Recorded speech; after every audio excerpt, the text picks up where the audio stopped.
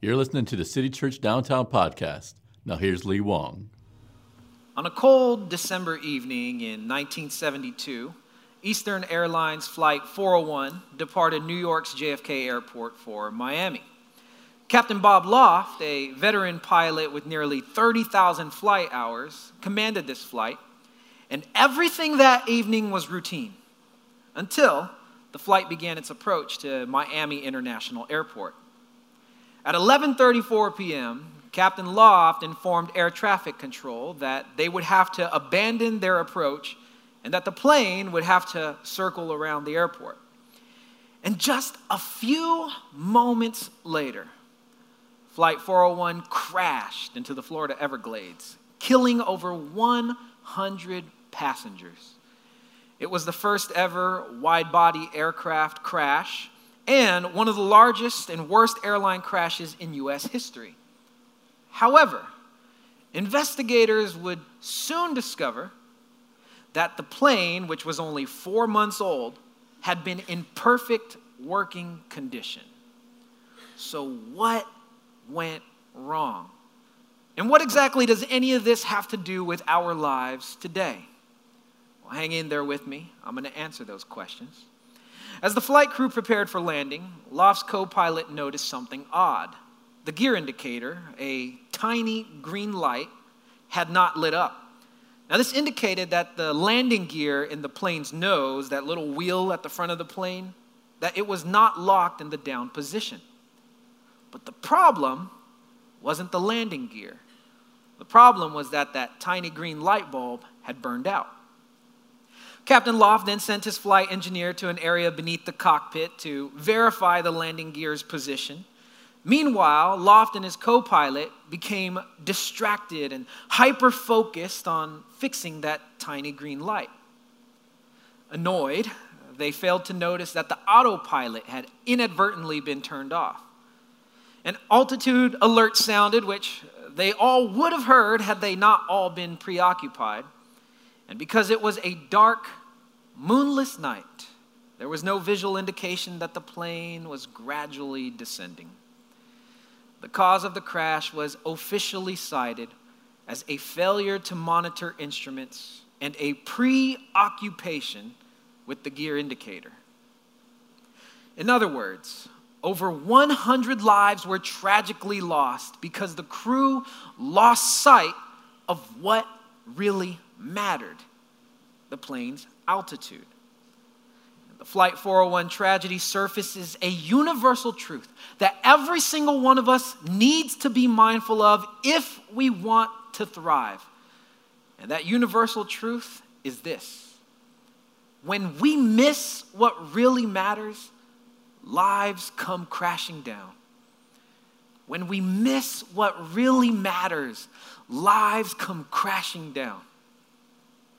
Now, just like the pilots, you and I are capable, intelligent individuals, and we all mean well. I mean, none of us intentionally neglect what's important to us.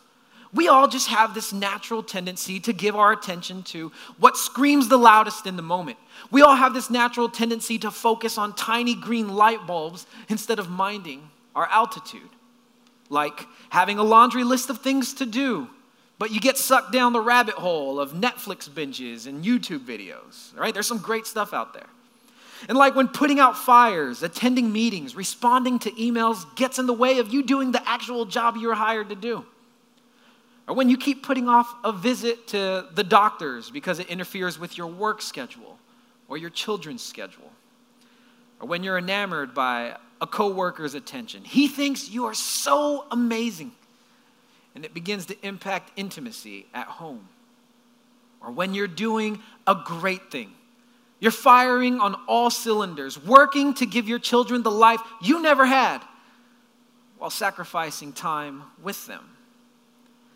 Now, what matters is subjective. It varies from person to person. But there are some things that none of us should miss. There are some things that will distinguish whether we live a life truly thriving or a life just merely surviving, unfulfilled, full of regrets. Like with Flight 401, we often don't realize we miss what really matters until it's too late. And when we miss what really matters, our lives will come crashing down. And none of us want that. And so, what should each of us be hyper-focused on? I mean, what really matters in this life? And how can you and I know for sure that we will never miss what really matters again? Well, when Jesus came on the scene, his first followers had a preoccupation with their daily needs. Their land and wealth had been stolen from them. An unjust government heavily taxed them. Their own religious leaders sold out to the Roman Empire. And for them, there was no justice. They felt completely abandoned by God. And so finding ways to merely survive screamed the loudest to them in that moment. It mattered the most. And so they were hyper-focused on gaining some kind of control over their lives. They lived their lives their way as their own gods and kings, building and protecting their own personal kingdoms. It's all they'd ever known. One day, while teaching his followers how to truly thrive, Jesus challenged their perspective head on. And he said, "Do not be worried about your life as to what you will eat or what you will drink, nor for your body as to what you will put on.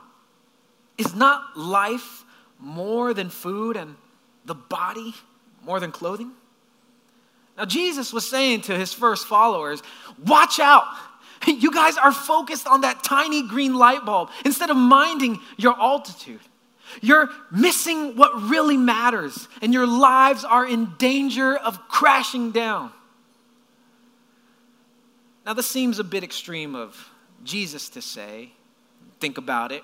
Food, drink, clothes, they're all important matters. They're all things that we need to get by and to not get arrested. And so, was Jesus just imposing a new religious code? I mean, did he expect his followers to live as ascetics that abstain from anything pleasurable? Or could he have been surfacing a greater issue? Listen to what he said next. He said, "You have little faith. Do not worry then, for your heavenly Father knows that you need all of these things." And Jesus' point, why give your best energy to things God himself promises to provide? We don't need to live our lives as our own gods and kings trying to figure out ways to truly thrive. We don't need to miss what really matters as we build and protect our own personal kingdoms. What matters is that we yield our lives to the only one qualified to rule as God and King. Now, if you were here last weekend, you might recall that we looked at the evidence that proves with absolute certainty that Jesus is the one true God and King. And so we can trust everything he has to say. But I get it. I mean, you guys heard my story. I understand your skepticism. I sat in those seats for years questioning the guy with the microphone. I mean, for someone who is struggling to merely survive, it sounds like such a cop-out to simply say, just trust God. He's got this. Just trust God. And so, we're going to look at some more evidence today. Evidence that Jesus knows exactly what he's talking about. Evidence that proves that yielding our lives to Jesus yields the life we're all striving for. And so why would Jesus suggest that worrying about these things is losing sight of what really matters? I mean, why should we believe our lives would come crashing down if we're preoccupied with our own personal kingdoms? On the original text of Scripture, the term from which we translate the word worry is the Greek word merimnate. Merimnate was commonly used in a negative sense for someone who had a preoccupation with his own interests, like someone living as his own God and King, hyper-focused on building and protecting his own personal kingdom. Now, you and I, we merimnate, we look to protect our interests when we don't feel supported at home or work, when we believe our classmates or our coworkers don't like us, when we think someone will take credit for the work we did, when we pay attention to overhyped news stories or we fear layoffs may be around the corner. Well, there's a huge problem when we're preoccupied with ourselves. The stress hormone cortisol begins to seep through our veins. Now, cortisol is designed to alert us to possible threats to our lives, possible threats to our kingdoms. And whether this threat is real or imagined, our brain does not care. Our brains want us to just simply survive. And so we experience these low, regular releases of cortisol. The stress and the anxiety we feel, those neurochemicals flowing through our bloodstreams inhibit us from doing anything well except merimnate, except protecting our own interests. And so it's easy for us to miss what really matters. It's easy for us to focus on tiny green lights instead of minding our altitude. And there's this vicious cycle that happens. When we are concerned with ourselves, we become easily stressed. And when we are stressed, we become more concerned with ourselves. And it's just this cycle that continues. Well, our bodies eventually adapt to living with this constant cortisol, and that is a terrible thing. Perhaps it's why Jesus then asked, and who of you, by being worried, could add a single hour to his life? You see, a constant flow of cortisol does serious damage to our health. It increases blood pressure and inflammatory responses. It wreaks havoc with our glucose metabolism, and it impairs our ability to think, to remember, to process thoughts. It increases aggression, suppresses our sex drive, and here is the killer, literally. When we live preoccupied with our own interests, our bodies turn off non-essential functions like digestion and growth, and our immune system, causing us to be even more vulnerable to deadly diseases. It's no wonder many of us, hyper-focused on building and protecting our personal kingdoms, are so unhappy. It's no wonder many feel like we are merely surviving, because biologically, that is exactly what's happening in us. In fact, living as our own gods and kings, missing what really matters is quietly killing us. So what Jesus was saying holds true. And when we miss what really matters, our lives come crashing down.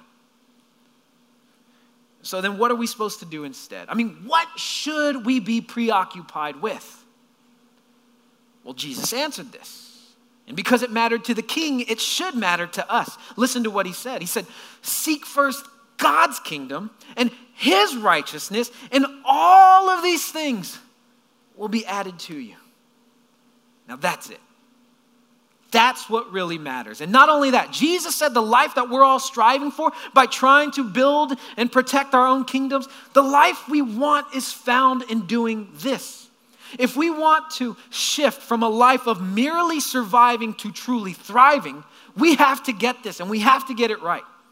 And so practically, what does it mean to seek first his righteousness? Now, normally when we see or hear the word righteousness, we think of overly religious people, right? Bible thumpers who love to show the world just how much better they are than you and me and just how much they matter. But that's not at all what Jesus meant. Righteousness, as he used it, isn't about being better at religion. Righteousness, as he used it, is a Jewish concept in the Old Testament of the Bible. And it's best illustrated by a man named Job. Listen to how Job described clothing himself in righteousness. He said, I made the widow's heart sing for joy. I was eyes to the blind and feet to the lame. I was father to the needy. I broke the jaws of the wicked and I snatched the prey from his teeth. Seeking the king's righteousness is living such that, not that proving to the world how much you matter, but that others would know how much they inherently matter. Seeking the King's righteousness is becoming deeply involved in others' lives so that their hearts sing for joy. It's being dissatisfied with halfway measures for people and being hyper-focused on authentic connection. It's being discontent with half-hearted interactions and taking time to learn others' stories. Seeking the King's righteousness is understanding that people, not money, power, or legacy, but people alone have eternal value. And if we're going to be preoccupied with anything, Jesus said, let it be with eternal things. Let it be with connecting with people. And the truth is, whether or not we realize it, deep connection in our relationships is what we all truly want. But sadly, many won't realize it's what really matters until it's too late. For many years, palliative nurse Bronnie Ware provided special care for patients with life-threatening diseases. She noticed that her dying patients would again and again express the same regrets about their lives. And so she recorded their wisdom for the world in her 2011 book, The Top 5 Regrets of the Dying. And here's what her dying patients said. They said, I wish I hadn't lived the life the world expected of me. I wish I hadn't worked so hard. I wish I had expressed my feelings. I wish I had stayed in touch with my friends. And I wish I had let myself laugh and be silly with others. In their final days, Bronnie's patients realized that deep connection with others, seeking the King's righteousness, is all that really matters. They discovered that aiming for the corner office wasn't worth neglecting their marriage. Building their own kingdoms wasn't worth sacrificing their children's youth. Striving to live as their own gods and kings wasn't as golden and enriching as the friendships they let slip by. And fear of missing out on what the world defines as thriving caused them to pursue a life they ultimately regretted. When we miss what really matters, lives come crashing down. And Jesus knew this. He knew that if we lived as our own gods and kings, if we were preoccupied with our own personal kingdoms, that we would one day regret it. And he loves us so much, he doesn't want us to waste our lives or to live merely surviving. He wants us to truly thrive, to focus on a high soaring altitude and not tiny green lights. This is why he has commanded us, for our own good, commanded us to continuously seek his kingdom and his righteousness. It's eternal. It's why City Church Downtown emphasizes joining or starting a tribe of your own. It's not about better religion.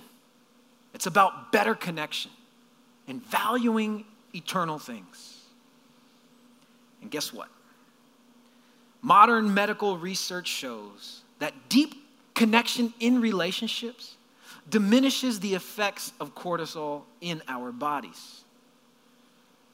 But will living this way really work? I mean, can we really trust that yielding our lives to Jesus, will it really yield the lives that we're all striving for? Well, Harla would suggest yes. Some of you may have seen Harla around our City Church campuses.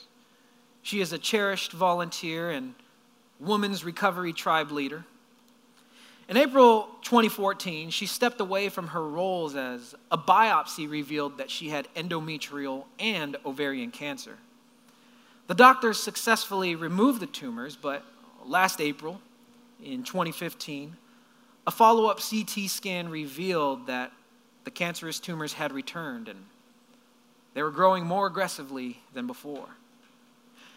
So Harla embarked on a taxing chemotherapy journey, and given her circumstances, she would have had a free pass to Marimnate, to be preoccupied with her own interests. I mean, who would have judged her for that? Instead, She said, "It's not like God is surprised by this." She continued to focus on what matters, yielding her life to Jesus and deeply connecting with other people. And just as he promised, God provided for her every need through an amazing group of women who took her to her appointments, who prepared her meals for her, who comforted her. And then on Thursday, October 22nd of last year at 6:35 p.m., with that amazing group of women at her side, Harla passed away. And at her memorial, her daughters and hundreds of friends celebrated her life. They shared story after story about how she impacted them, that she brought joy in the midst of their pain, that she counseled them when their marriages were falling apart, that she mentored them when they needed direction. And there was no question with whose kingdom she was preoccupied.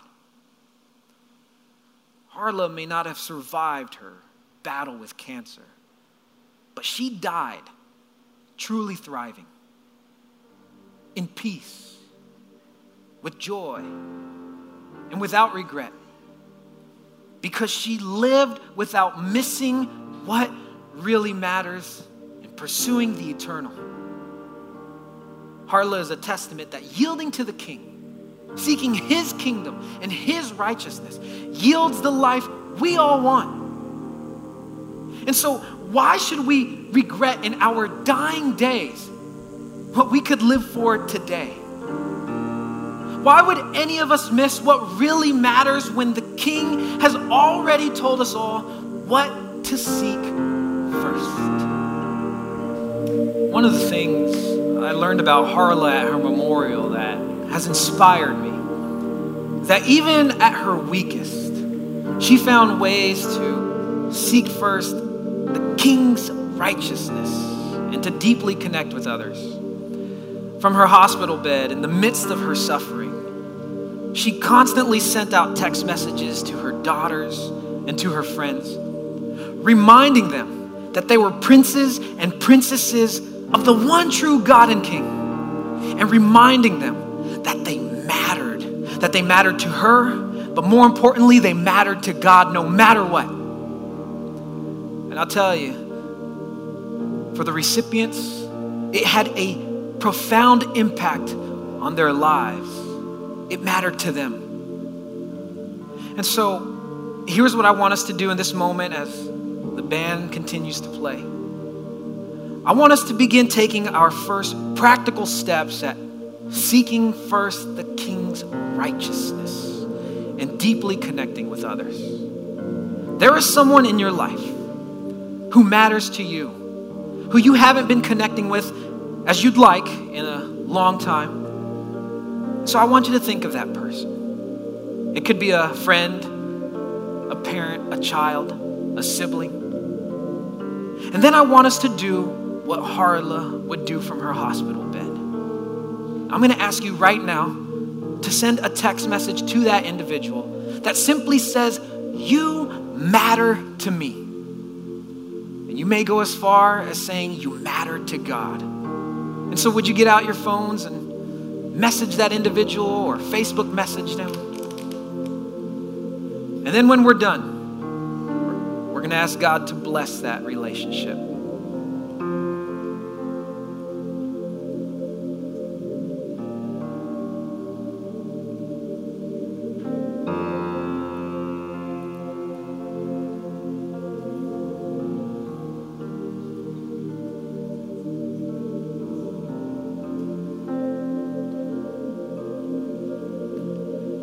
And I'm certain that message is going to matter to them. So as you continue texting, typing, you got some homework. I'm going to ask that this week you just follow up with that individual, whether text or phone call, lunch, coffee, invite them over for dinner, but just connect with them. And I'm going to pray over you as you continue to do this. So Father, we thank you. Again, that this week you have provided the evidence that yielding our lives to you yields the life that we want. The evidence that you alone are the only one qualified to rule our lives. So Lord, it is our prayer for the strength, for the endurance, the guidance, God, that we would continue to submit ourselves to you, that we would continue to seek first your righteousness and to open our eyes, and that we may value people, the only eternal thing. So Father, this text message that we are sending, we pray that you would bless this connection, restore relationships, strengthen relationships for your glory. And we pray all of this in Jesus' name. And everyone who agreed said, amen. Thanks for listening. For more information, visit citychurchdowntown.com.